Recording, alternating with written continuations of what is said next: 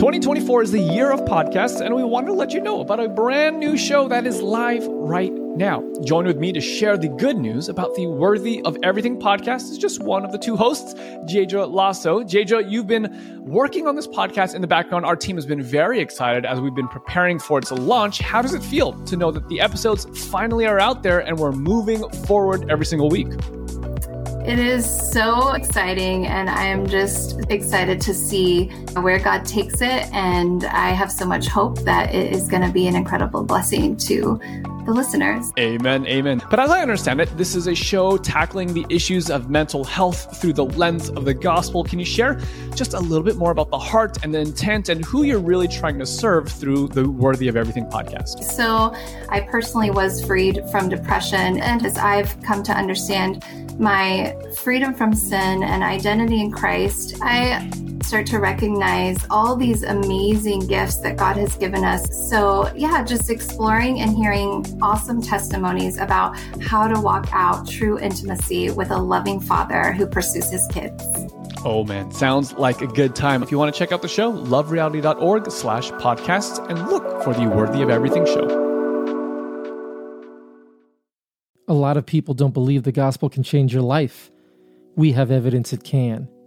Death to Life shares testimonies of radical transformation, stories of people getting freed from and healed from sin, so you can hear, believe, and be transformed by Jesus. This is Death to Life. I know you hold me down. You're kind of setting your very life story at the beginning of you are not wanted, you don't belong. I feel that.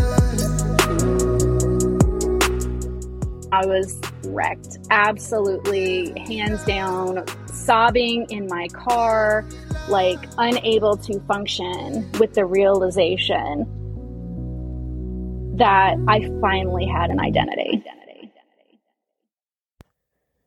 Yo, welcome to the Death to Life podcast. My name is Richard Young, and before we get into today's episode, I would like to tell you about the Death to Life Bible study. And the Death to Life Bible study is held on Monday nights. I run it with me and my bro Elias.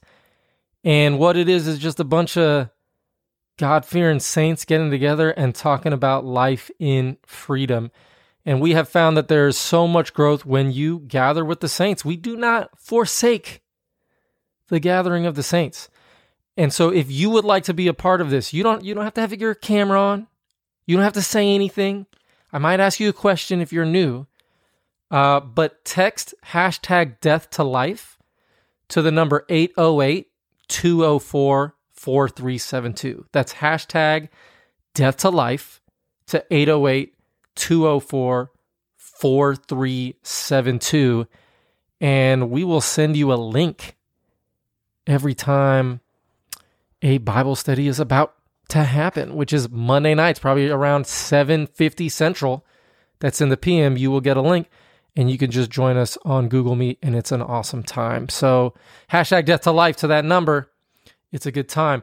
But today's guest is my sister, Cindy, and I have known Cindy for maybe 9 months, and you'll hear her story.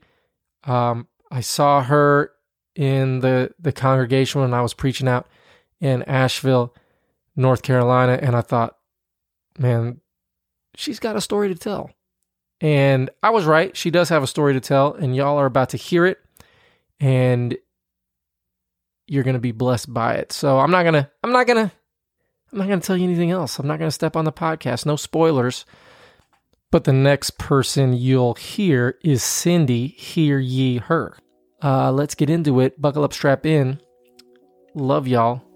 Appreciate y'all. Last thing. I mean, I was 3 days old when I was taken home by my adoptive family, so I didn't know anything but the family I grew up in. But it always left me with this sense of I really wasn't supposed to be here. You know, when your parents, right, your mom and dad who are supposed to love you and it's supposed to be this great situation, when they don't want you and choose to give you to someone else, you're kind of setting your very life story at the beginning of you were not wanted. You don't belong. Man, you can look at it that way for sure when the enemy can put it that way for sure. Were your natural parents substance abuse addicted to stuff, or was it your adopted parents? My biological parents had some addiction.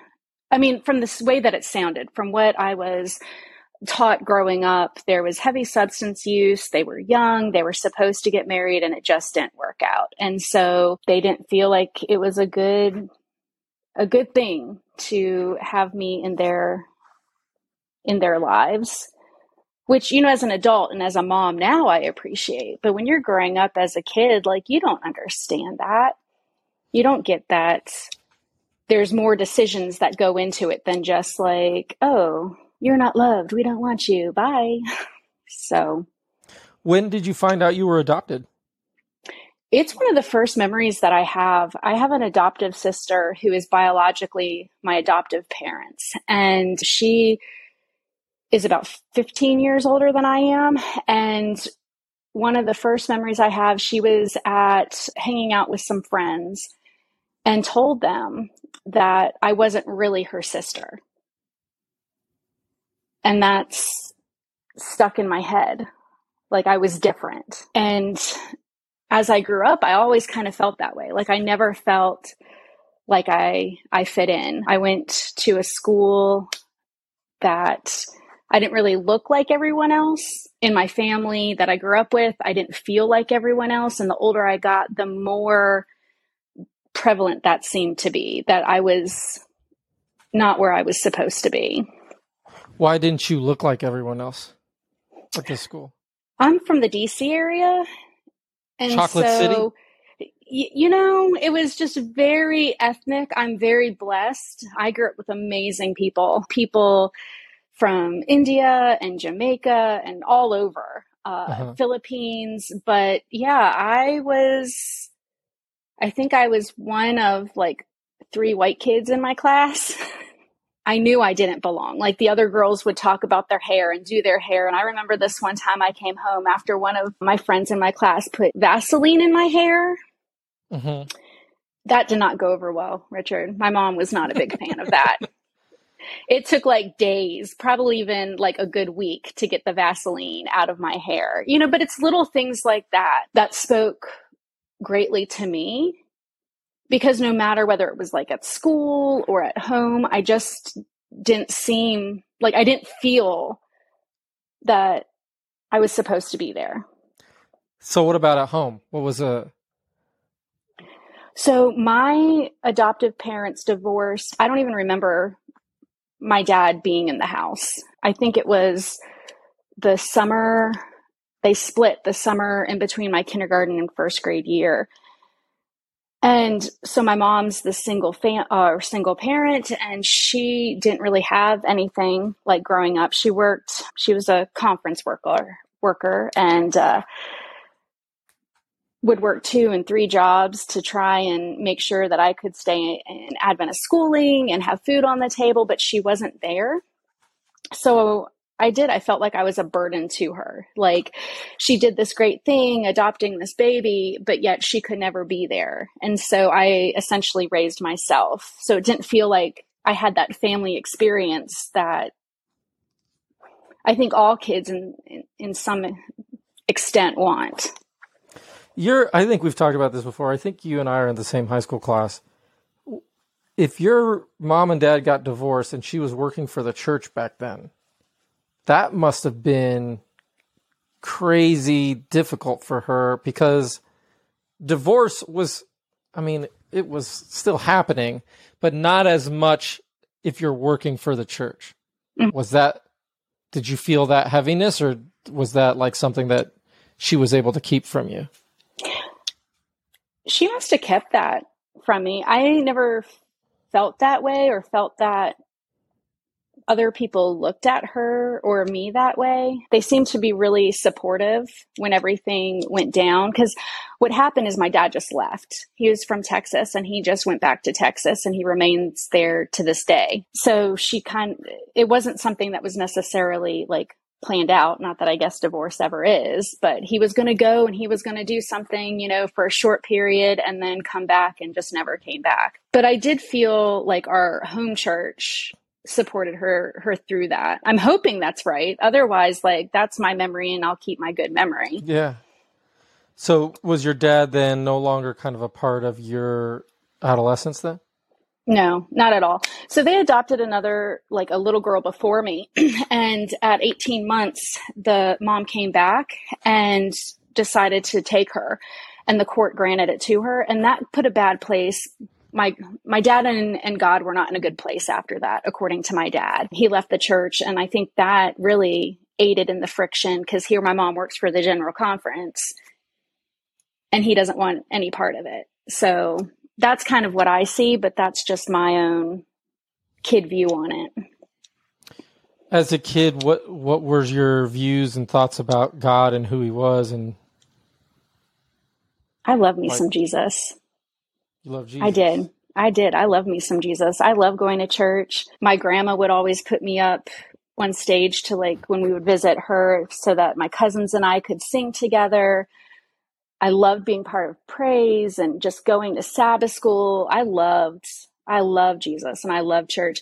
Do you remember that old, I don't know, maybe it was just in our family, but the Heritage Singers and that Heavens is for Kids album? Do you remember that? Like, for sure, yeah. So I remember putting that on, and there's a song about like, la, la, la, I'm Esther. And I would like come down the stairs pretending I was Esther.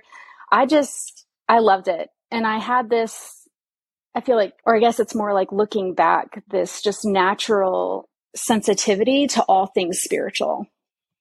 Like I could feel good. That's awesome. So you're in Adventist school. Your mom is working hard to keep you there, working for the church, working other jobs. You love Jesus.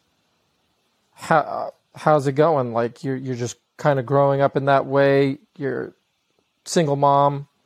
What happened? So my mom and dad didn't even divorce until I was in the 4th grade. But by my 6th grade year, she was married. I did not really care for the guy at all. I definitely made life miserable for both of them, just testing and I don't think it was intentional. I can't say that all the time, but just it had been my mom and I for so long. There was comfort in that. And then he came in and did not go well. But they were only married a year and a half before he died.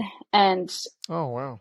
Yeah, I think that there was something there, because having this feeling that I wasn't wanted and I didn't belong, and then my adoptive dad leaving, and I finally get this other dad, have him for all of like a year and a half.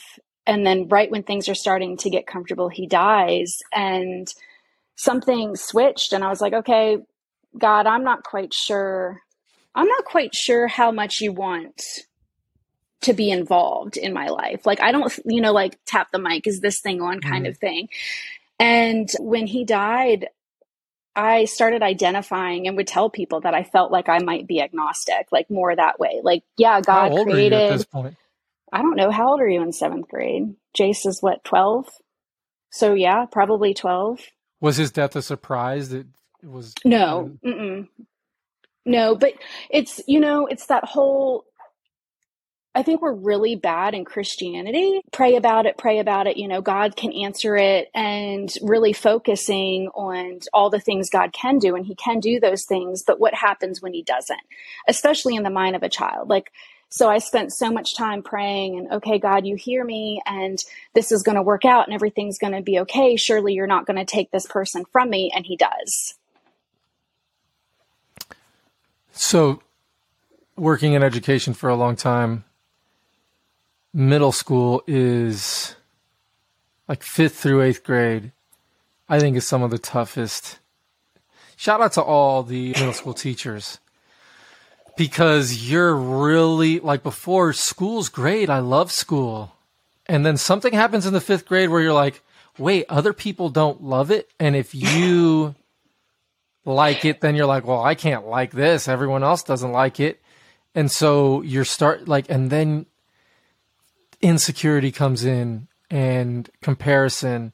And now in this day and age, don't even get me started. Just the phones are like killing these poor, sweet kids, comparison. And then they're sending all this crazy stuff. This sounds like the time where you're starting to figure out what you believe about yourself and what you believe about God in a different way. And sounds kind of scary.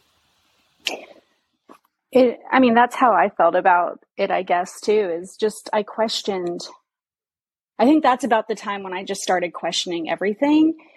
And adults aren't always gracious to the kids that just want to know. And understanding that questioning is not necessarily a bad thing. It can be helpful. It can help in like forming those roots, instead of when you approach it as a kid questioning things negatively, like, oh, they must be, trying to lead everyone astray, or they're going to burn the bridges and there's no hope for them. It changes the trajectory of these kids' lives. And I feel like I was definitely one of those. So yeah, I struggled with just seeing what at least my view of what was being taught and what I was experiencing was completely different than what the Bible had said, like, to my knowledge. And that really, really was a struggle, and continued to be a struggle throughout academy. I remember, though, then my junior year going to prayer conference at Andrews, and they had this like cross with these lights, and it really spoke. Something moved inside of me. I was moved to tears, and I just remember standing there crying, and it was cold, and like I had it wrong. And I was taken care of, and I was loved, and everything that I had questioned up until that point, like I had the wrong view of it. But then the summer in between my junior and senior year, I actually worked at Six Flags, was exposed to a bunch of stuff because I had lived in an Adventist bubble for my like entire life up until that point. And I came back to academy, and I was like questioning what I was taught versus what the Bible says and what the world out there says, and how does it all situate it. And I actually got kicked out of our campus ministries drama team for questioning who God was and what it all meant. What were the main questions? Like, what were you bringing up?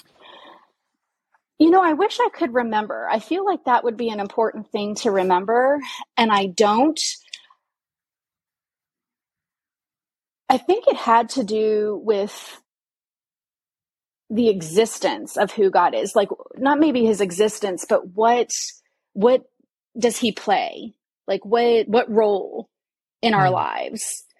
Because I was hanging out with all these like pothead kids, I guess, and they were like so philosophical and the meaning of life and listening to Grateful Dead and everything else, and had all sorts of questions about the way the world worked. Your first job, I don't know if that was your first job. My first job introduced me to this idea that not villains in movies, they're not the only people that do drugs. I was like, oh, everybody does drugs. Like my managers here, they're doing drugs. The people that are my age, they're doing drugs. I worked at a pizza place, so maybe that's more friendly to drug use. But I was like, oh shoot, everybody's high all the time. Like, they're coming to work high? How can they come to work high? Like, I didn't understand it because I lived in an Adventist bubble as well, and my eyes were open, and I was a goody-goody, so I was freaked out. I was like, oh man, what will my parents think about all this? And when you work at Six Flags, you're seeing there's a whole other world out there that exists that you didn't really have an idea about. And, right. They sound really smart. I mean, they did. I don't know about smart. Like, there are some things that, weren't exactly smart, but it was like they had access to something I didn't have. These kids that are in public school or, whatever. And it's like, they know stuff. They have a knowledge. I didn't know anything. Like, I was so guarded and so like in the like little protection, all the things that you don't talk about. You don't talk about drugs. You don't talk about sex. You don't talk about those things. And so it just was a lot. It was a lot to try and take in. Like, am I missing something? Like, because what's being said out there is not what I'm being taught. Kind of like the same thing, like what you're saying, is that I'm being exposed to these people who are doing all sorts of substances, but yet they're kind, nice, cool kids. Mm-hmm. And that's not the little bit of information I had. That's not what was ever projected or like, what I would have thought. Yeah, it's the bad people that do drugs. And I remember my assistant manager at Papa John's on State Line Road, her name was Simone. And she must have been like 22 or 23 and I'm 17. And she was dating the manager and she was super cool. And she treated everyone really nicely.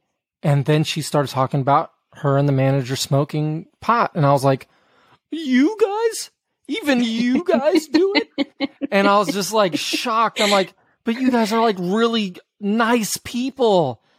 And like marijuana was not legal in Missouri back then. This was still kind of like frowned upon, but they were like, oh yeah. And everyone did it. And so I was shook that nice people were also doing drugs.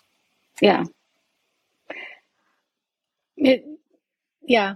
And that's kind of it. That's how it kind of stays. Like the people that you don't think, looking back, the people that I wouldn't think would get me into trouble were exactly the people who would get me into trouble. So, it's just very interesting sometimes how life works out. But part of it is that, to kind of go back just a little bit, is I really wanted a place to belong, right? Like that's kind of already been established.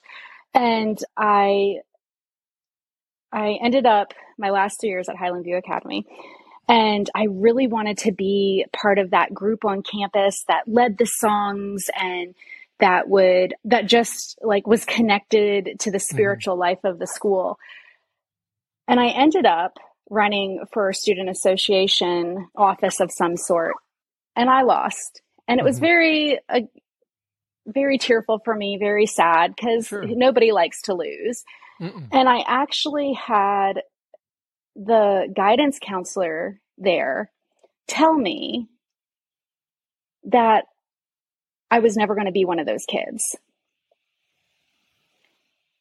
I was never going to be. What do you mean? Like, you're never going to be a winner, or you're never going to be like? Well, the way I took it, I wasn't going to be one of those religious kids. I wasn't going to be the one that people looked at as like spiritually mature or connected to God. Like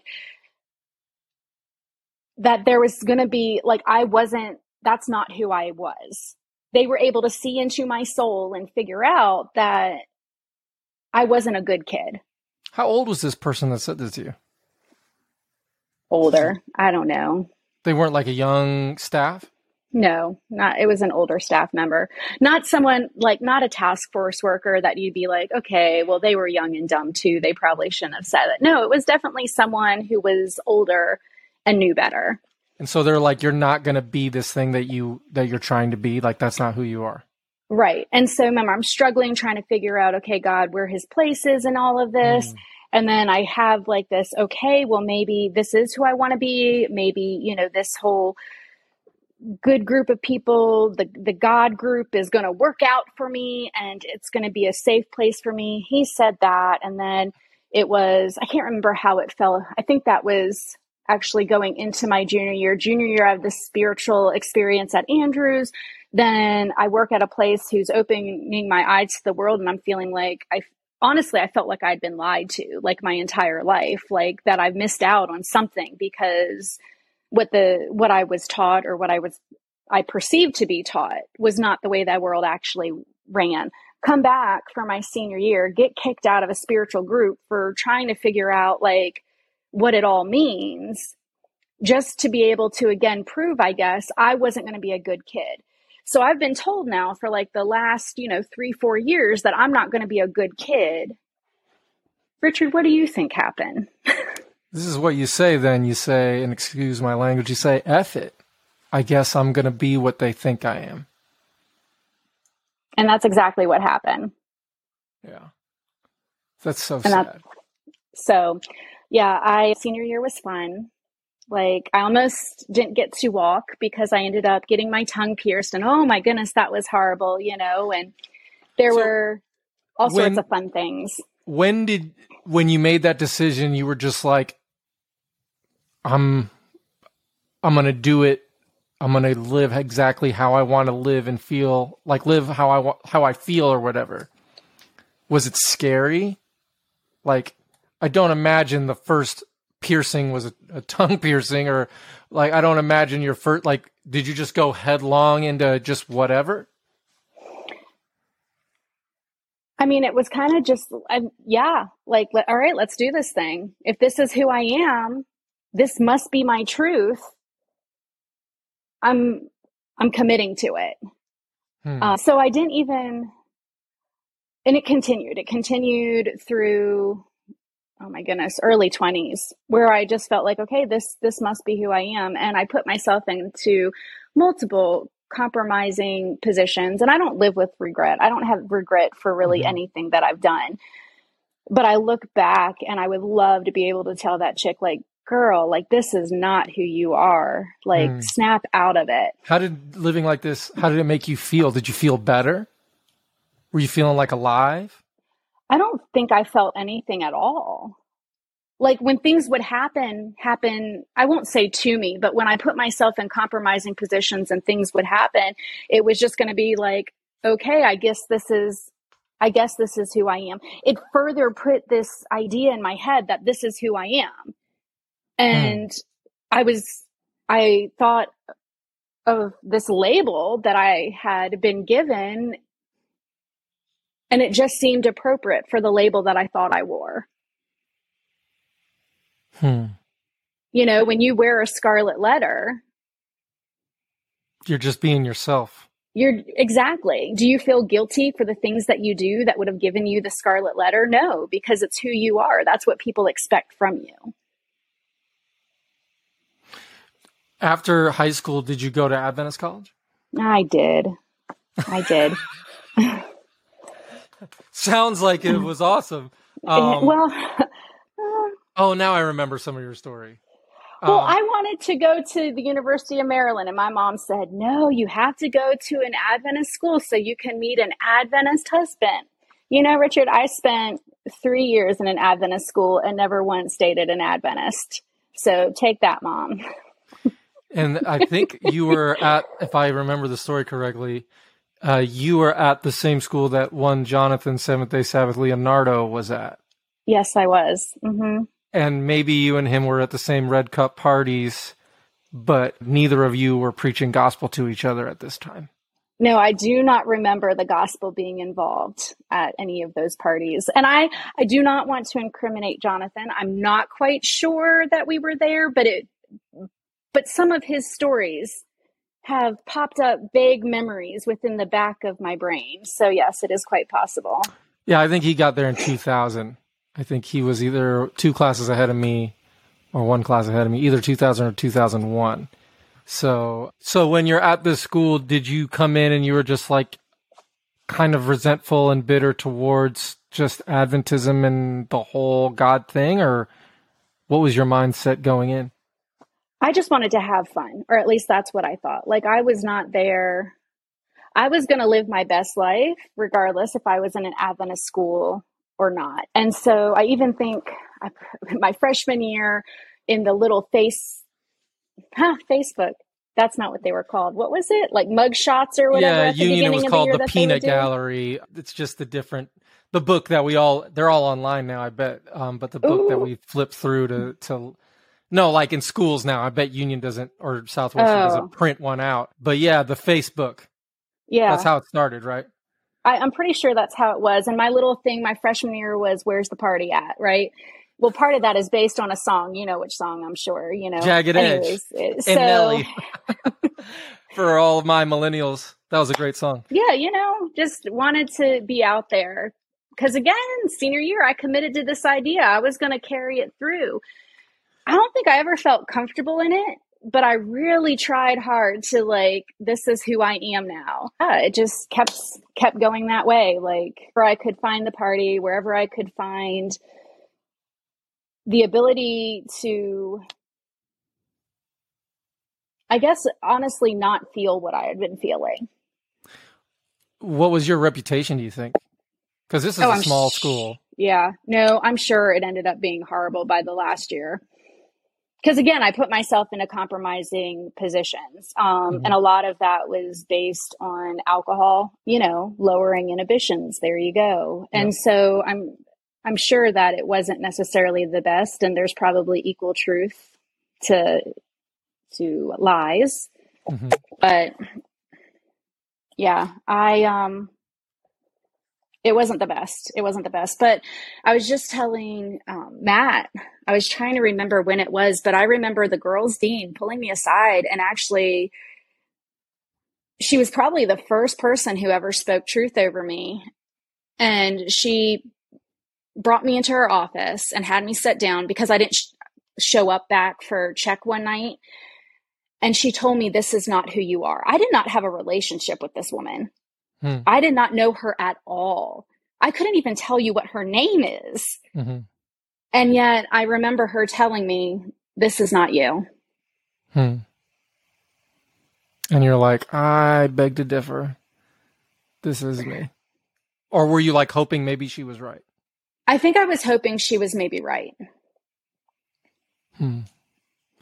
Did you graduate from Southwestern? What ended up happening? So I ended up going home finally after 3 years. And my last year at Southwestern, I was pretty miserable. I left there in 2003. After graduation, never looked back, haven't really been to Texas since, no desire to either. And came home to Maryland and got my nursing degree from the University of Maryland. So how was life? What was next? At home, it wasn't really a whole lot different than what it was at Southwestern. Still a lot of lost Adventist kids just trying to figure it out and kind of bucking the system and trying to figure it out. There was a lot of drinking still. Pretty much it started on Thursday, went through until early Sunday morning, because you need Sunday to recuperate so that you can actually be somewhat functional come Monday morning. Lost. Sure. How did God feel about you in your mind at this point, if he existed? I don't remember having really any feelings towards God. I mean, in the 3 years that I went to Southwestern, I think I can count on one hand how many times I actually went to church. So that whole thing, church was not a part of my life. We had to go to so many dorm worships. So I would do that to get my attendance points and roll out. It wasn't anything. Coming home, my mom's rule was I had to go to church on Saturday morning. And it was not an uncommon thing for me to be out until 6 o'clock Saturday morning, come home, barely be able to shower, get myself together, go to church still intoxicated from the night before, and be able to I'd have to lean on my mom the entire time just to be able to be in an upright position. How was she handling all of that? She's never said a single thing about it. And she is one, she doesn't like conflict. She doesn't want, I don't think, sometimes to look at the possibility of the crap of the situation. She's the one that I remember growing up, I would be so upset, sad, something. And she would tell me, well, you can choose to be happy. Jesus is enough to be happy. She just wants to always have sunshine and rainbows. So I don't know if she didn't recognize it or if she just didn't want to deal with it. So she doesn't know you're still, like, she doesn't smell the alcohol on you. And if she did, she's like, gotta be something. Like, she just didn't want to deal with it in that way. Yeah, it didn't seem like it.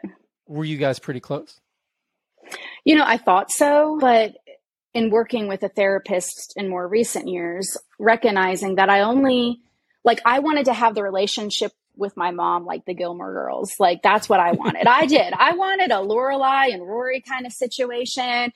And to the outside person, it might have seemed that way, but I never told my mom anything that could have been disappointing to her. So there's a group of young Adventists who are down there in Maryland with you, and you guys are just kind of doing life and partying. And what happened? How'd it go?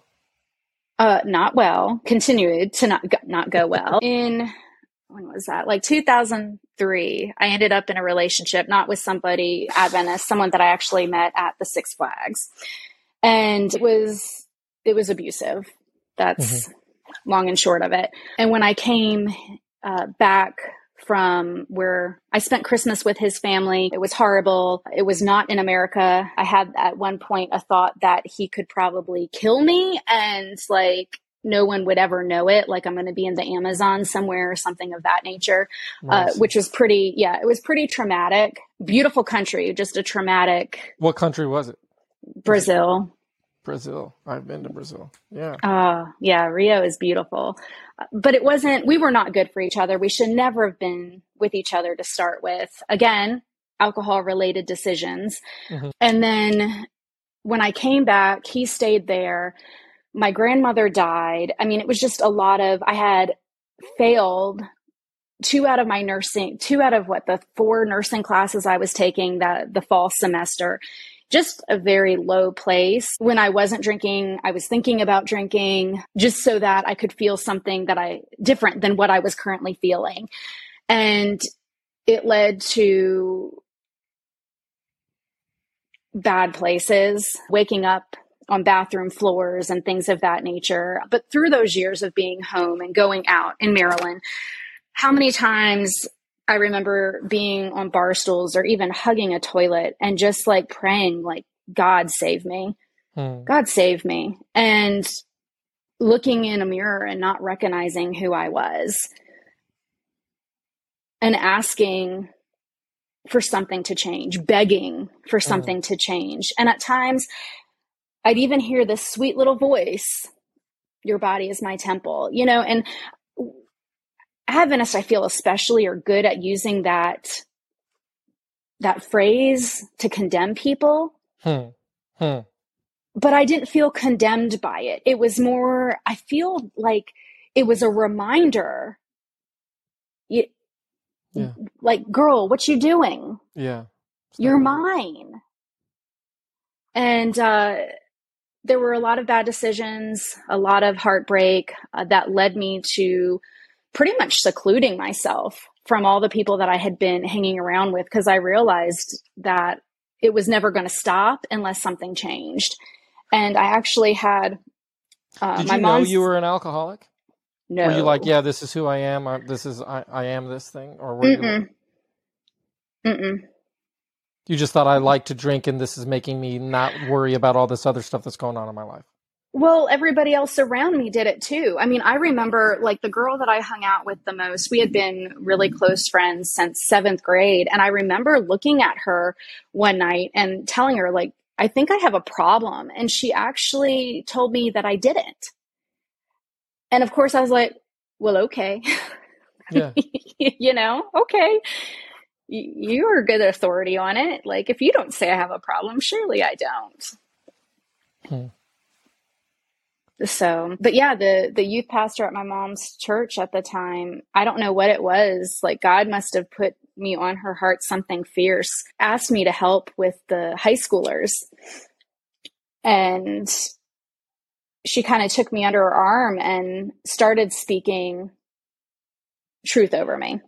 Mm-hmm. Yes, that happened before I went to Brazil, because I remember sitting at the computer and emailing her crying, because my life had become so unrecognizable to myself. Wow. And she's fantastic. I haven't spoken to her for a while, but I know that she's doing the same thing in many young people's lives, to be able to accept them where they're at and just be like, okay, let's get you through this. So you were helping in what kind of capacity were you helping with the high school? Like, she had Friday night Vespers, and so I would help get food and set food out, and just very basic stuff. But that stuff's important. Yeah, it was good because it was on a Friday night, so it kept them out of trouble, but it also kept me out of trouble. Yeah, absolutely. And we would go to like different events and things of that nature. So we saw the Wizards play. It was great. Did you feel rebellious? Were you like, did you own this like identity of like a rebellious Adventist? Like, what was your identity at this point? What in regards to like your social life and in relationship to the church?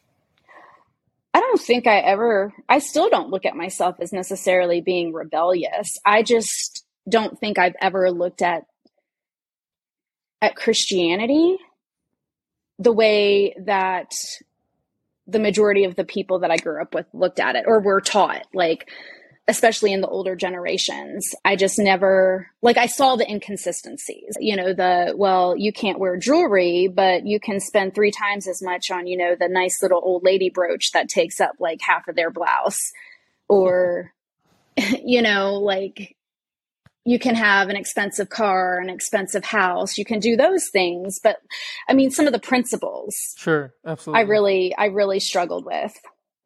It's like the health message. We don't eat chicken, but don't look at our dessert table. Don't get me started, Richard. Don't get me started. It's the health message, not the vegetarian message, but keep going. Yeah, no, but I mean, but that's all the whole thing. Like that's what I struggled with. And I guess I was labeled to be rebellious because I had no issue like saying, hey guys, this doesn't match up. So yeah, like I wanted something more than where I was living, but I wasn't sure what that was. And as I started coming back to church and like being involved in stuff with this youth pastor and going to these youth rallies and hearing promising messages, like things started changing. But I don't think I've ever really identified as a Seventh-day Adventist again. Well, you're maturing now. I mean, you're getting past these young 20s and you're maturing into your mid-20s or something like that. You didn't see yourself as an Adventist. It seems like your identity was kind of ambiguous. It was just like, I mean, am I wrong about that? No, like I didn't have an identity. Like I had beliefs, but I still didn't know who I was, where I fit. Because again, the older I got, the more there was like this noticeable difference in the family that I grew up in, where I felt like even more and more every day, like I didn't belong. I didn't belong in the church that I went to because I had different ideas. I didn't belong in church probably at all because of the things that I was doing and some of the decisions that I made. I didn't have a space. So then keep going. So about that time is when I met Matt, and I think it was like, maybe a year and a half from the time we started dating until the time we got married. So it wasn't very long at all. But he was one too, like wasn't actually, more of the Badventist category than the Adventist category, and having kids. And I mean, we were just doing the grown up thing. Or just kids what having we thought kids. Was the grown up. I mean, really, that's what it was. We didn't even really start going to church on a regular basis until Morgan was born, until our first son was born. And you know what? That's what brings people back. For some reason, you know, you grow up, you go to church, your family takes you to church, you end up going to Adventist school, you may look at it weird, you get sent to Adventist college, you graduate, and you're like, I'm done. I've been to enough Vespers for 30 lifetimes, and you're done. And then you have a kid, and there's something in you that you're like, I don't know what I believe, but I know that it's important for my child to believe something in Jesus, to believe about Jesus. And so you see a lot of young families start to come back. And this, I could see this when I was working at a college, that, you know, I worked at a college for 9 years. By the 7th, 8th, 9th year, you start seeing people come back to church, and because they have their kids, they're taking them to the cradle roll. And there's something you're like, I don't know how I can put a finger on this, but I think it's important that we're here. Yeah. Maybe they don't stick around for the service, but they do want their kids to be in Sabbath school. Oh no, when he was born, like, I was all in. I was going to be a good Christian mama, and I ended up teaching. Why was that important? Why was that important? I don't know, because that's what you do. I don't know. I have no rhyme or reason for it, but that's what I did. I led cradle roll and did the church thing. Because there's something about it that you know it's important. We don't know why, even if if there's deception, and I have to believe it's that the Holy Spirit is working on us. There's something important, even though our lives haven't matched up. You know, like, man, this got to be something here.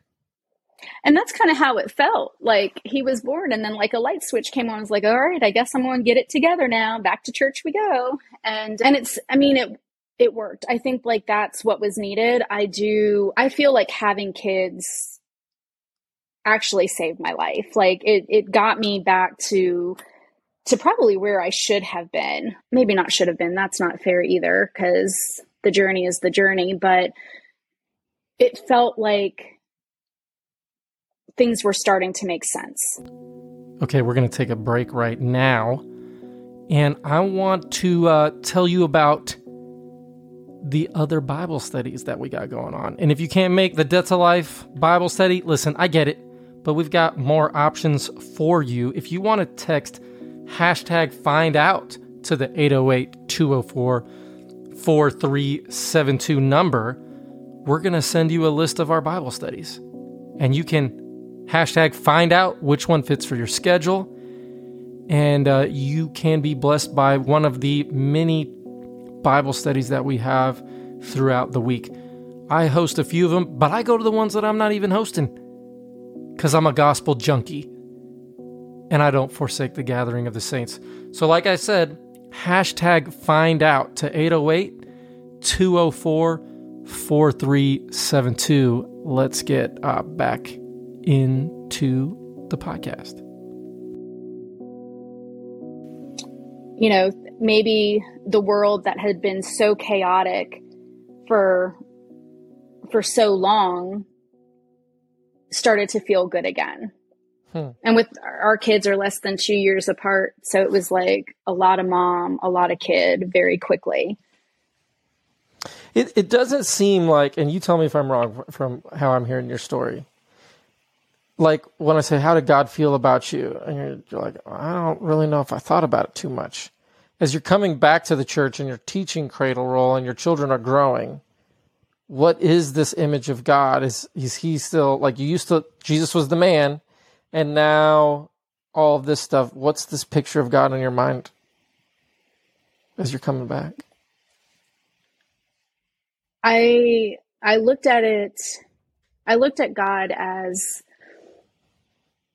I was forgiven because the Bible said so. You know, Jesus loves me, this I know, all that kind of stuff, like everything that you learn in cradle roll that's supposed to provide you with the information you need for the rest of your life. I knew it, but I had never experienced it.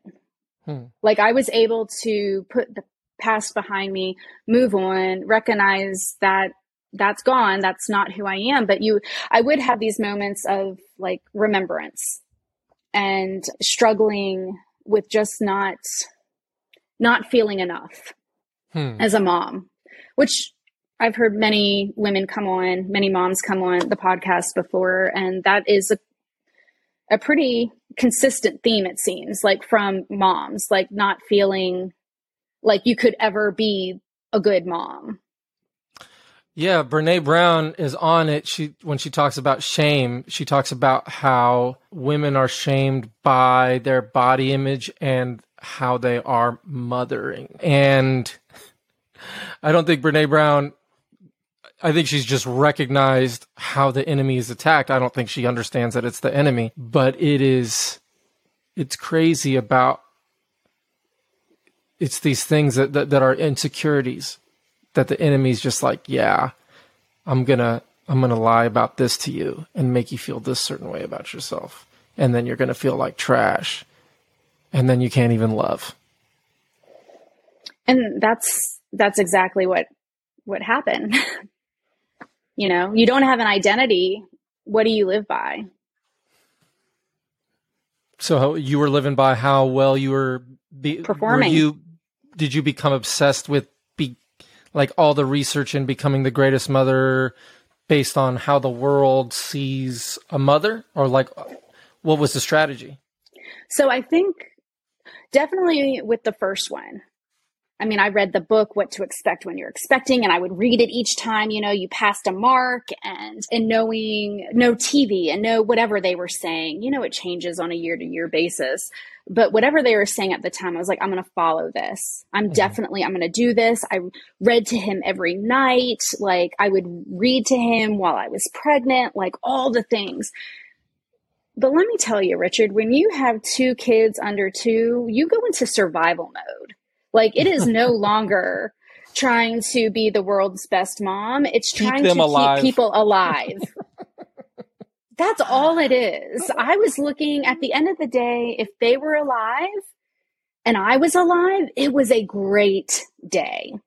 I had a routine that was to the minute with Nola. And when we had Nola, Natalie we were living in Lincoln and she worked at the heart hospital. And so, we took her to a lady who was a wonderful lady across the street. But when the weekends came and when I picked her up after work, I had a routine that I followed to a T. And that is the reason why Nola is alive today. Because if it would have just been like, here she is, figure it out. But I had wake up at this time, nap right here, feed here. I don't know what the flip would have happened if I wouldn't have had that, especially if Natalie was working Sabbath or Sunday, like if I didn't have that routine, because my whole thing was like, I just got to keep her alive for a couple years here. And that's what it is. And it was crazy. And she's still alive. Praise the Lord. Yeah. Amen. Yeah. That's how now that they're 12 and 14, it's like, okay, all right, I did this. Like they're alive. It's okay. But and now it's going to get harder because they're teenagers. There's a whole different set of issues there, but it's a good, it was survival mode. That was the best way to describe that time. And there were more reasons to it. I married someone who was in active addiction for most of our marriage. He is no longer, he's in recovery. But that played a part because he had his thing going on. And then he would work 60 hours a week when they were really little until the time we moved from Durham to Hendersonville. He would work about 60 hours a week. I was working night as a nurse. So I would maybe sleep 2 hours before my first shift, work all night, get off in the morning, maybe sleep a couple hours, go and work another night, and then sleep a couple hours and then be up with the kids the rest of the day. And it was very hard. It was not good, Richard. It was not good. It was not healthy in any way. And were you just heavily caffeinated? Like how are you able to function? You don't. You don't. And so that's when maybe they can just sit in front of the TV a minute, and that, the things that you're not supposed to do as a good mom, you start doing because there's no other way. Because if I do not just take a nap right now, I'm going to explode. So that was rough. That was a really rough time. And then I actually had to have open heart when our youngest was 15 months old. And again, couldn't lift her for 6 months, couldn't do anything. And so that was a very rough time in our marriage, and who I looked at myself, and I thought I was going to die. I was sure of it. Like, I was sure that I wasn't going to make it outside of the open heart, and that was going to be the end of it. Had to write I didn't write, I did videos for the kids. So yeah, it was just stressful. It was, their littleness was stressful. I worked with this lady at Amazon who lived, I think, an hour away. And this is the night shift. And she had kids. And she would watch her kids all day. And then she would drive an hour to Amazon, work the night shift, drive an hour back, watch her kids. And she didn't work there longer than 2 weeks because I was like, you're going to die. Like, you're literally, you can't make it. And shout out to people who work the night shift, but it is not good for you. It is not good for you to work the night shift. There was a lady I worked with who told me she hadn't drank water in 3 years. I was like, what? She was like, yeah, I just drink Mountain Dew. And she's like, and my doctor said I'm fine. I'm like, he lied. And she looked like she was about to fall apart. Like, she was gaunt. Her cheeks were sunken in. And I was like, your organs are crying. They want water so badly. And like, just the habits that you get. So I don't, praise God that you were able to work nights, have heart surgery, and make it through. And sometimes you're like, I don't know how we did it, but it's by God's grace, I'm sure. Only. I mean, there's no other explanation. So, but when we were in Durham, I started like pointing out to Matt, like, dude, I think there's an issue. And so we ended up moving because my mom was retiring from the GC finally to Hendersonville. And so we moved this way. And, the problem with addiction is that it's so easy to replace one thing for another. And that led our family into some trying times. But, maybe one day you get his story. I don't want to give his testimony, but from me and how it affected me was very much like, okay, so I'm not going to be able to be a good mom. Well, one, I'm tired and I'm yelling at my kids all the time. And then I'm not enough for my husband, and he's having to get his fulfillment from a substance. And having lifelong anxiety, and just, it kind of came to a head. It was probably, what was it, like 7 years ago, I guess? I can't add. It's bad. In 2019. 2019? 3 years ago? No, it wasn't 19. 2017. Okay, 5 years ago. 5 years ago. I told you I can't add. Close enough.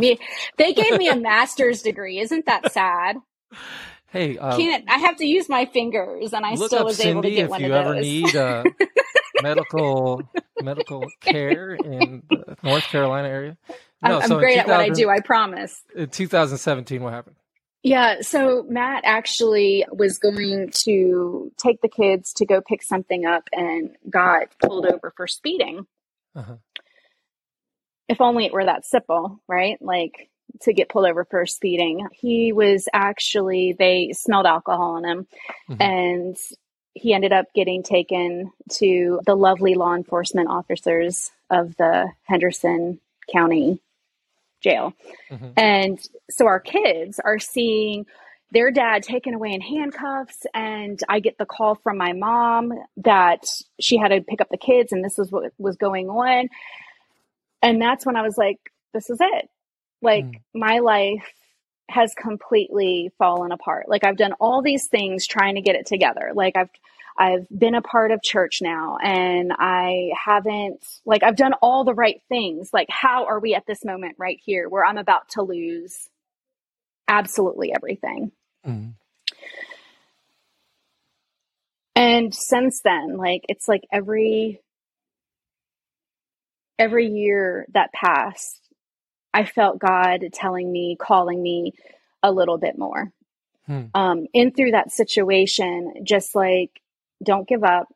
I've got this. And being introduced to different speakers, Lisa Turkhurst and Lisa Harper, and going to, some of the Lifeway Women events and certain songs that came on the radio, different people in church that I've met and have been able to kind of shepherd my heart through these hard times, and letting me see the love of God in the people that say they belong to him.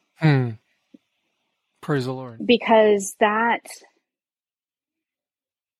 hard, Richard, when your life like is just taken away. I mean, it really felt like a death, like a mourning of what my life was supposed to be. And unfortunately, because of the way I think the Adventist Church looks at addiction is greater than, like, it's on the hierarchy of sins, it's pretty high at the top. What do you mean? Just like when we're talking about alcoholism, or if we're talking about pornography, or if we're talking about like the way that our mind gets changed and ruts, and now like it always goes to this area. Like, what do you mean? Well, just in like, the things that people don't want to talk about. Like, you don't talk about when people are cheating, right? Like if they're having an affair, it's a, gossip kind of situation, but nobody talks about it. Right. And it's the same thing. Like, so something that unfortunately, Matt did really well. And then he ended up relapsing because statistically with substance use, that's what unfortunately happens. But we come to this point and he's told that he can't teach Sabbath school anymore, and he can't, do certain things, and they can't look at him as deacon, and they can't look, but yet you look at someone else who maybe has an anger issue or has a judgment issue, but because it's an outward thing, and God forbid, you have a substance use issue. I don't know how better to explain it, that it just, you're meaning it's outward. We look at these sins that are like visible, that affect you every day. Yeah. Okay. I get what you're saying. Yeah, we get weird.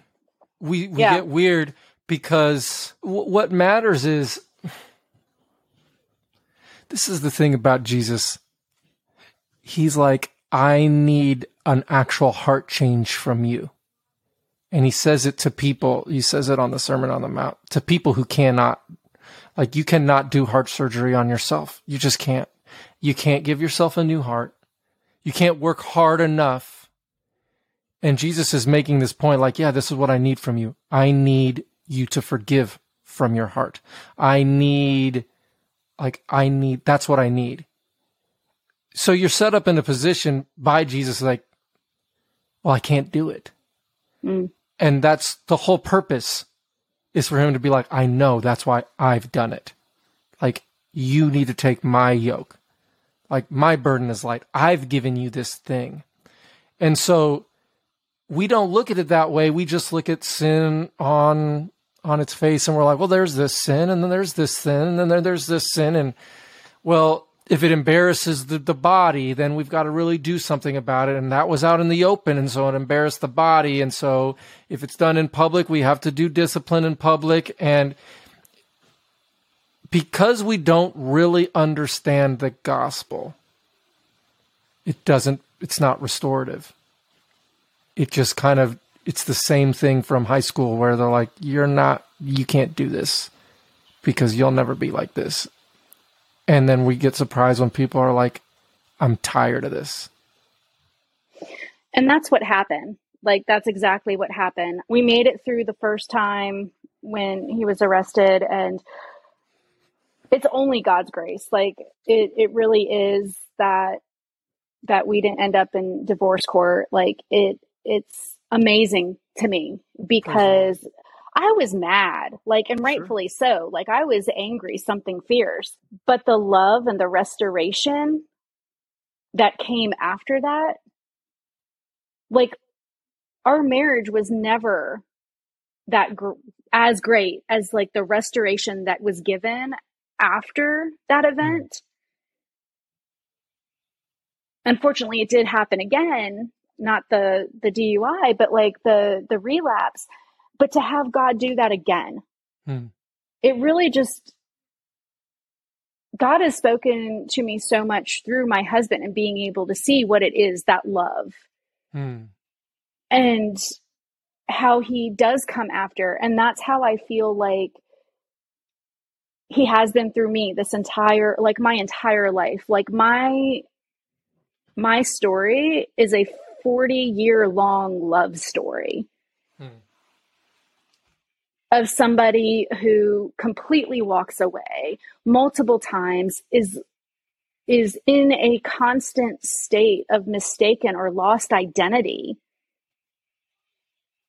who God is just there, like right next to the entire time. Like, I don't look at this idea, oh, it used to like upset me so bad. One of the things that I was taught on how God doesn't go into movie theaters and bars and things of that nature. And I call horse manure on that, because that's when you need him most. That's where he's going to be. There's this thing that Jesus says, and we don't really believe him, but he says, if you come to me, I'll never cast you out.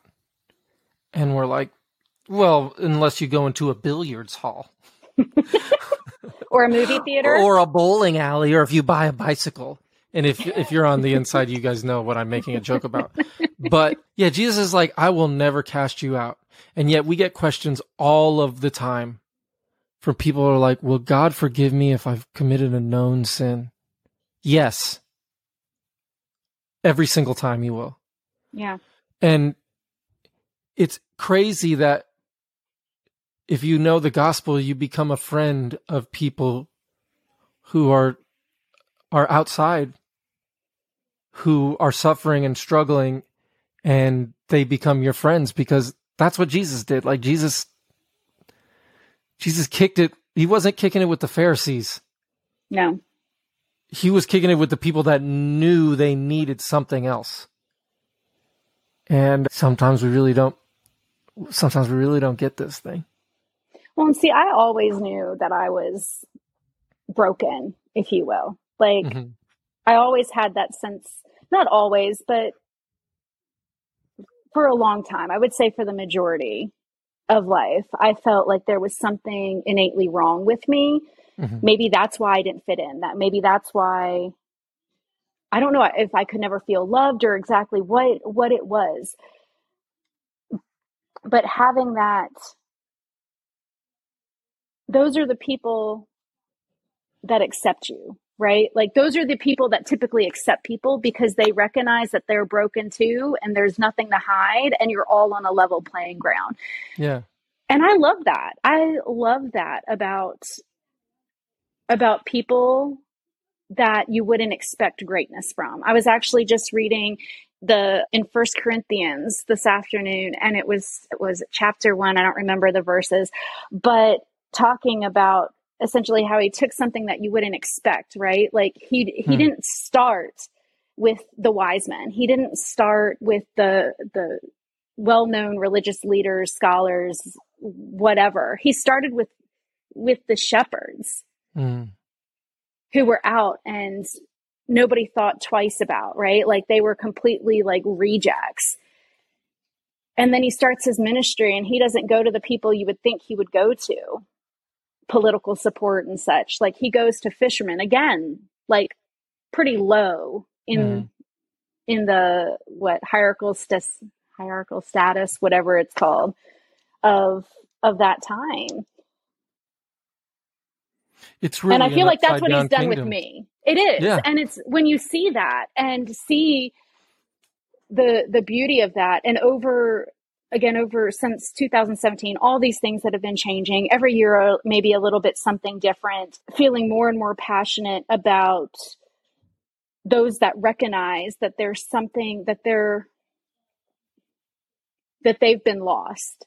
And I don't think that you have to go out and be the prodigal son to recognize you're lost, right? Because the older brother stayed at home, did what was expected of him, and he was still lost. Right. But to recognize that and recognize what did it for me and brought me to where I'm at now is in the spring when a mutual friend of ours said, "Hey, listen to this podcast." I'm like, "Well, tell me about it, because I don't listen to podcasts, because ain't nobody got time for that." And just in listening to the podcast, and What episode did you listen to first? First, Morgan, Natalie, and BB. And I mean, I was pretty like, okay, I've misunderstood everything by the time I got to Natalie's. Like, Natalie really, it rocked my heart. You didn't listen to Tyler? Like, you just jumped right to Morgan's, or you didn't even know the background or anything? No, no, because I asked our friend, I said, where should I start? And she actually told me to start with Morgan. So I started with Morgan, went to Natalie, and then came across, I think there were a couple that I was just kind of like, okay, that's nice. But then got to BB's and I was wrecked. Absolutely, hands down, sobbing in my car, like unable to function with the realization that I finally had an identity. You said when you got to Natalie's, things had gotten flipped. What was being closely looked at? Like, wait, hold up. What have I been thinking about this? Like, what was changing? A lot of it was just, and I wish my memory were better. I really do. I wouldn't think that it would be so bad when it wasn't that long ago. But I remember just feeling like, I don't know, Richard. There was just so many feelings. There were just so many feelings, and so much of what I got of thinking I was one way and then not. She just really spoke to my soul, and having the broken family and all those things. So yeah, it was just, I felt like I could relate to Natalie on different levels, from the family situation, the maybe not making great decisions, wanting to do better, not being able to do better. I almost don't like giving it like what I thought her story was, because maybe I misunderstood it, and I don't want to put something on it that's not there either. No, I think you understood. I think you understood it real well. Yeah, because if you haven't heard Natalie's episode, I think she's episode 21, and her house burns down when she's like in the 5th grade or something like that, and ends up making pretty tough life choices. So you're just, yeah. When somebody recommends a podcast, I roll my eyes. I'm like, okay, cool. But pretty soon you were seeing that there might be something different. Was the identity thing then the main aspect of, you're like, oh, our identity isn't this thing that I thought, like the whole world says we're sinners? Was it, oh, I don't know if we really flesh out Free from Sin in some of those early episodes and really hammer it, or like what theology was also kind of, were you taking a look at? Such a good question. It was so much at one time. So yeah, identity was a big part of it, but there was also this kind of inside rejoicing of, I got it right. Like, I knew something was missing. Like, I knew something was missing, and something didn't make sense in high school and through my 20s. And that, like, there was something, it wasn't just about the clothes you wore or the decisions that you made or didn't make or whatever it would be. Like, there was something greater, that the gospel was more than what day you went to church or the state of the dead or whether you eat fried chicken haystacks on Sabbath afternoon or not. Like, it was supposed to be life-changing. Wow. If you hear the gospel and you walk away and you're believing that there's something missing, that it's not good enough to change what's going on, then you're probably right. You haven't heard the whole thing yet. You probably haven't heard the actual gospel. You've heard, I don't want to say anything terrible. You've heard the okay news that says, because Jesus loves you, you should try really hard. Mm-hmm. Because Jesus loves you, he loves you enough for you to sacrifice these things in your life. Like, that is not the gospel. The gospel isn't, Jesus has done enough. Will you sacrifice now because he sacrificed for you? It's not passive aggressive. And I think about like people that use fear or hell or losing it to keep people walking. And that is just, none of it is the gospel. All of it is just fake news out of fear to keep people acting right. Yeah. Rather than giving them the news that their lives are able to be transformed if they'll believe.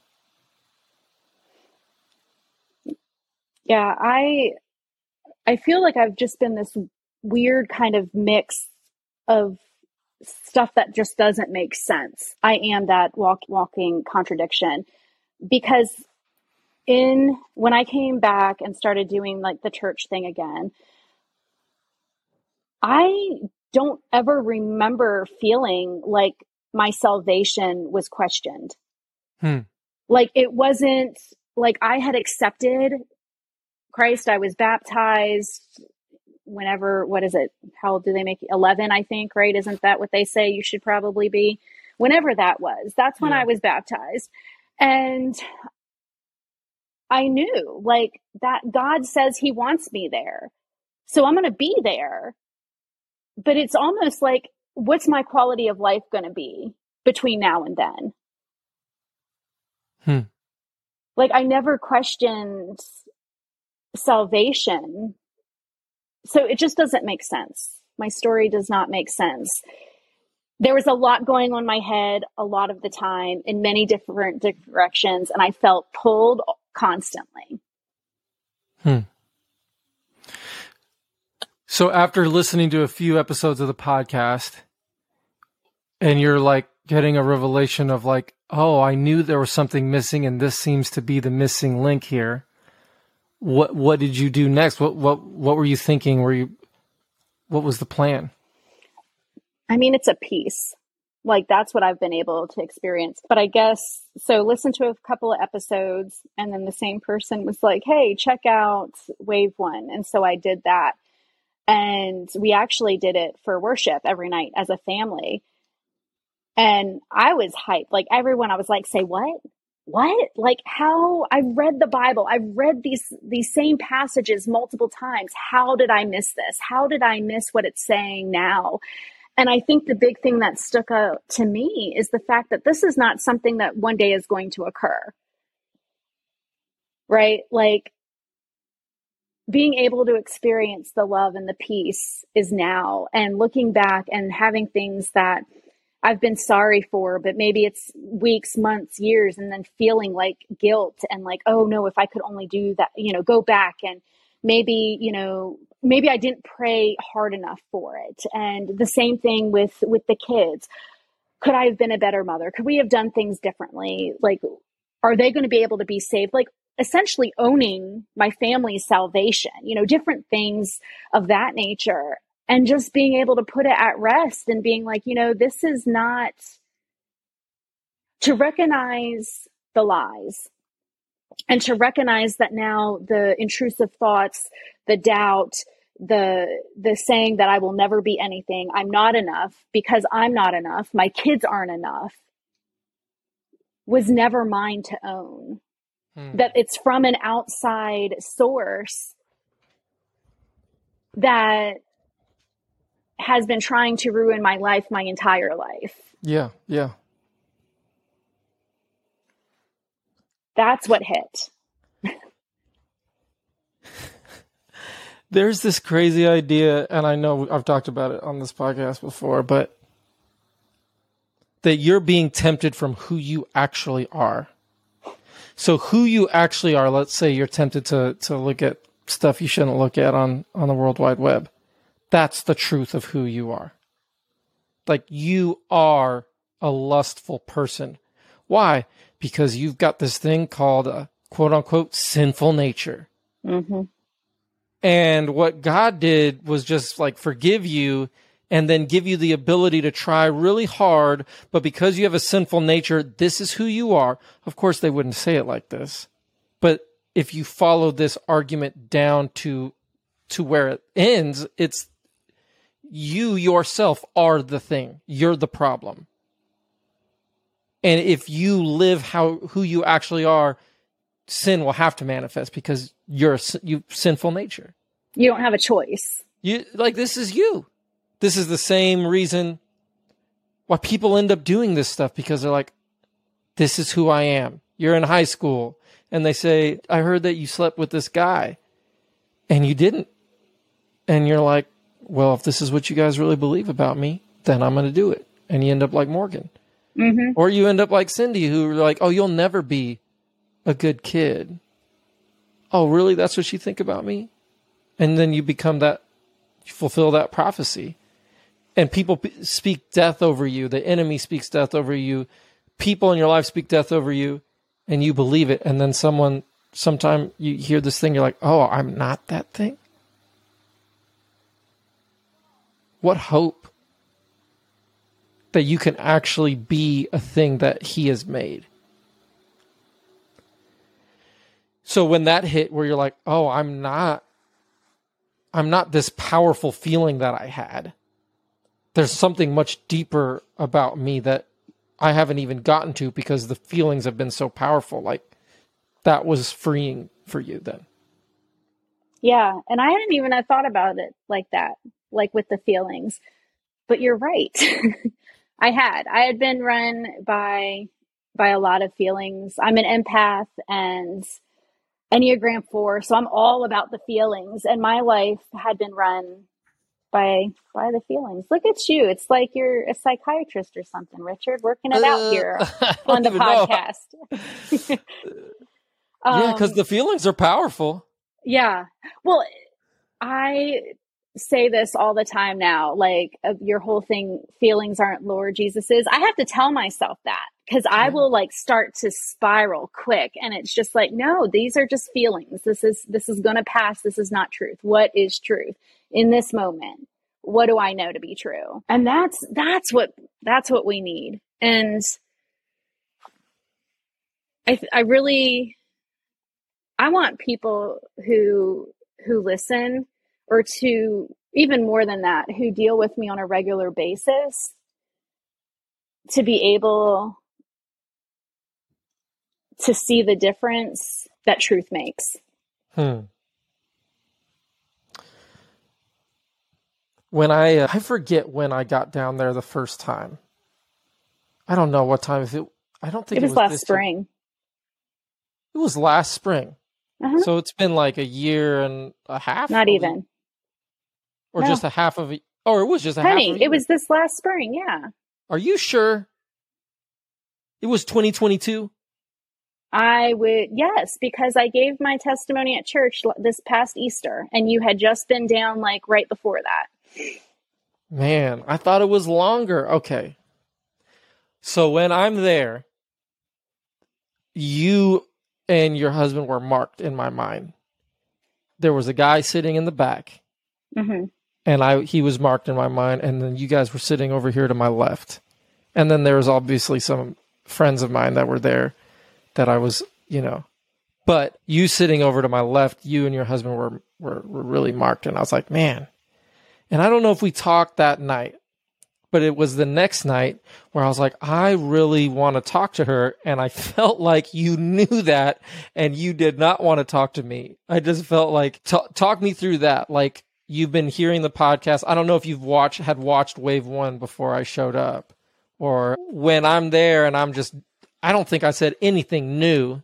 I'm just going preaching it. And I think there's something different about hearing somebody in person preaching rather than just seeing the internet or something. What were you thinking, and how was it hitting you, and what was the tension there? I mean, it was good. I haven't found anything like I disagreed with. I thought that the weekend was very powerful, and it's caused, as you know, shaking in our community. Like this last year, there's been a lot of ground shaking. No, I was vibing with it. But when you started to walk over towards me, I did do a couple like, please no, Jesus. This evil man Not who this just evil wants to man. ask me some questions I don't want to answer. So I don't even know if it's a matter of not wanting to answer it. There could have been maybe still some, I don't know, embarrassment or just uncertainty of how are my reactions going to be in this newfound freedom that has been given. Like, I don't like being the center of attention. And of course, like that's kind of how things, I don't know if you remember this, but we were sitting around the fire and everyone's talking. There's a lot of these side conversations. And the minute you turn to me and you ask a question, it was like silence. I do remember that. I didn't want that to happen, but because I knew you were it seemed like you were pretty shy. And wouldn't you know, that's exactly how it worked out. And all eyeballs are looking at me. And Do you know what I asked you? I don't remember. I'm trying to remember. You probably asked me how I was vibing with it. I think that's what you asked. I can't remember what I answered because, of course, I went like probably all shades of Casper White and nearly died a little bit inside, probably just a small panic attack, maybe a stroke simultaneously. It was fine. But I did appreciate, because then we talked later and I had questions, and you gave me words of wisdom in knowing that, I'll just say people around me, not make it specific, but that God loves them. And it's not my job to save people. It's not my job to like stress over someone else's salvation, that it's going to be okay, because God loves these people who are walking in his ways, even if it doesn't look maybe the way I want it to look. And that's exactly what I needed right then. Exactly. I think the thing is, when we get to these things, and I think you've seen it, and I think you probably are doing it now, and you might not even know it, is that you see people for who they actually are, even if they don't know it. Because you know who you are now, and before you didn't know who you were. But now you've been settled, and that's like foundational. Like, I'm a daughter or I'm a son, like period, point blank. Like, that's my identity. And everything I operate out of is from that space. And so then you see someone who doesn't know it, and they've been working really hard, and they're tired. And all you want for them is to be able to rest. Like, there's this guy who tries to argue with me on the internet all the time, and I know something's going on with him, and it's probably pornography, just because that's how it usually is. And the other day I messaged him, and I'm just like, bro, hear my heart, man. Like, can I study the Bible with you? Can we just spend some time together? And he brushed me off, and that's fine. I sow seed, and if it doesn't happen, it doesn't happen. I'm not going to take it personally. But it's just like, I want you to know who you are. And one of the ways that you can know who you are is if I see it in you when you don't see it, and I can point it out. And I could say, this is how I know your heart is qualified. This is how I know that you've been changed. You might not know it because you're still feeling this certain way. But I know you. It's just like the dean told you, this is not you. And that's the problem with the gospel if we're preaching this weird stuff, like sinful nature and all of this stuff, is that in order to follow Christ, you cannot be yourself. where the actual gospel is you have died with Christ and you have resurrected with him. Now you and him are united in a way that cannot be separated. Like, you are in him and he is in you. So the more you are of yourself, the more you are like Christ, because Christ in you is the hope of glory. You are in him. He is in you. And we don't understand that. And so we get really weird. But the more you are yourself, Cindy, the more you shine. Like you have to be yourself, because the truest thing about you is that Christ is in you.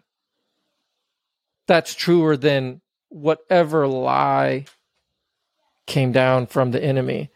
I mean, do you resonate with that? Where now you look at people like at your job, or when you're watching a movie and you're like, oh, well, this character is getting into this situation because they don't know who they are in Christ. I think I always had like a little bit of that, because that's what started actually getting me in trouble many years ago in high school, is that I could hang out with the kids who might not have been making great decisions, but I saw who they were. Like, so I feel like there's been some of that, but it's more now, especially in the work that I do for those out in the world. I'm a nurse practitioner in addiction medicine and recovery. And these people, they don't know who they are. They're addicts. Like, by all of any account, like they would all identify as addicts. They need to know that they are loved. And to now be able to, since receiving this message, I go, and every opportunity that I get, I tell my client that they're more than this. They were made for more than this, that this does not define who they are. Hoping that it's planting these powerful seeds that the Spirit will continue to grow, and giving them hope that they were created for something more than the way that they're currently living their life. And I really think that that's what we all need. I mean, that's what I needed back in the day. And that's what I need. That's what keeps me going now, is to know who I am and that I'm not who the enemy says. And I'm very sensitive to what I think people think about me, and to recognize that's not my problem either. Like, even if they think something, even if it's real, nobody but my Father can define me. And there's a power that comes in that. And you can hold your head a little bit higher, and you can carry out your day with a little bit more confidence, knowing that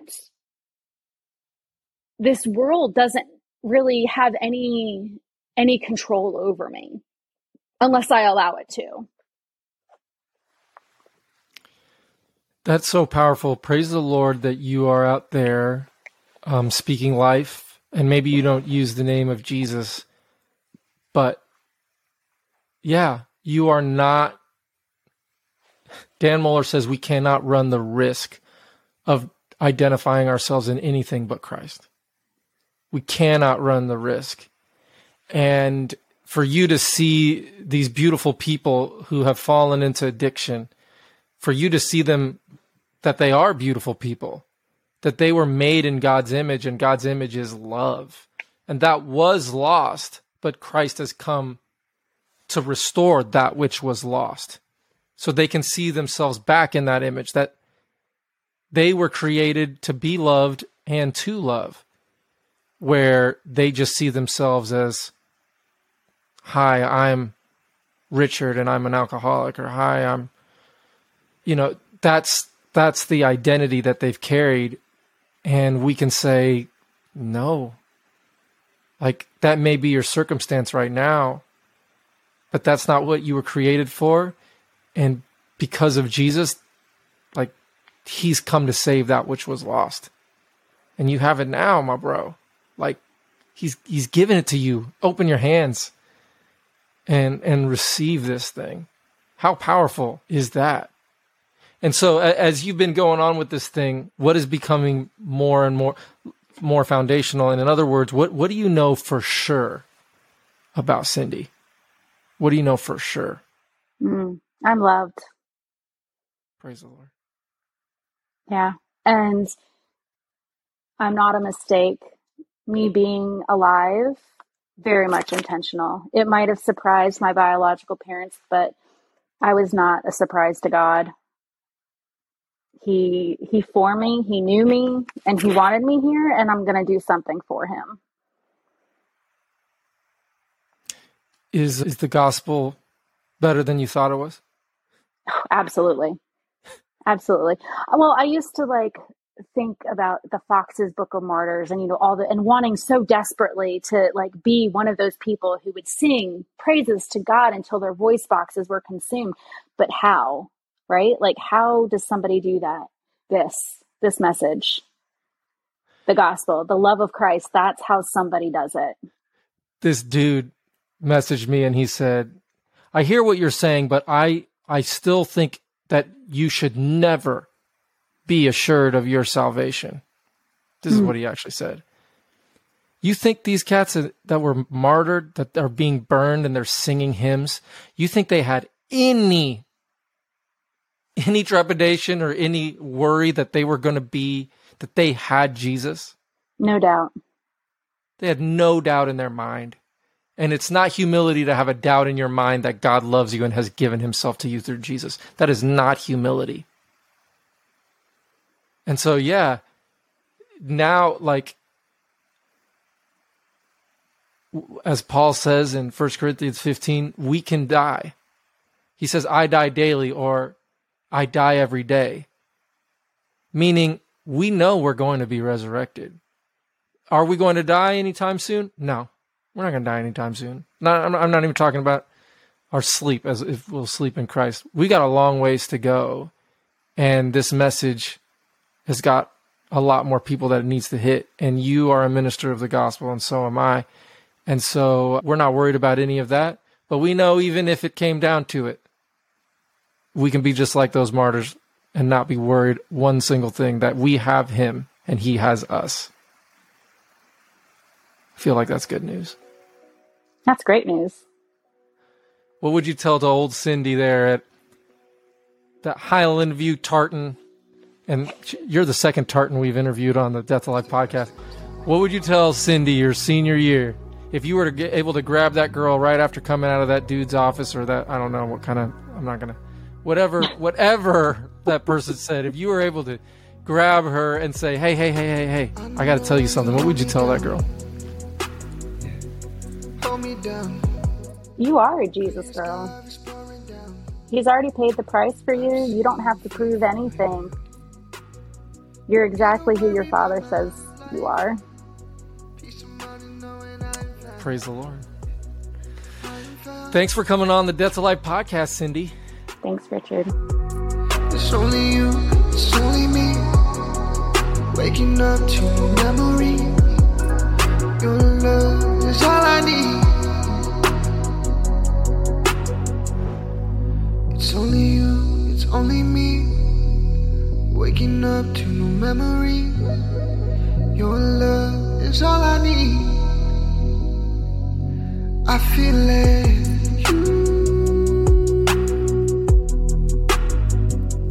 Give me life.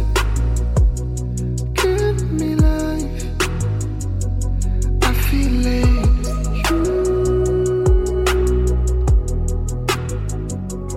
Give me